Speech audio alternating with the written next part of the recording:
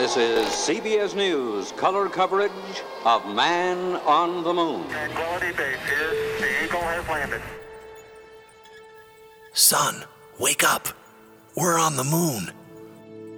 Those were my dad's first words as I leapt out of bed that night, July 20th, 1969.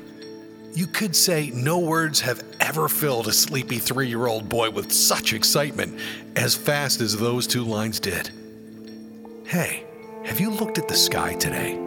Or felt anything in your life that's bigger than you recently? I did that night at age 3. Roger, Tranquility. We copy you on the ground. You got a bunch of guys about to turn blue. We're breathing again. Thanks a lot. And this is the story of what we saw. Dad scooped me up from the TV and darted outside, and the next thing I saw was his hand-built 7-foot-tall telescope standing in the middle of our backyard. This was not just a historic night, but a night of deep personal memories too. There, I sat, held close in my father's arms, squinting to see Buzz Aldrin and Neil Armstrong walking on the moon. Yet, this time, the night sky was our screen. All this changed something in me forever. Hello, Eagle Houston. We're standing by, over. That gray orb was now different, truly larger than life.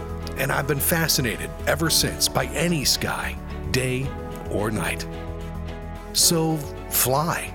In your mind, let yourself fly again, as did you when you were a kid. You feel better after it, somehow more human than you were before. And who knows what you'll see when you do. Dad would love it that today we're going back. You've probably seen NASA's video, right? We are going.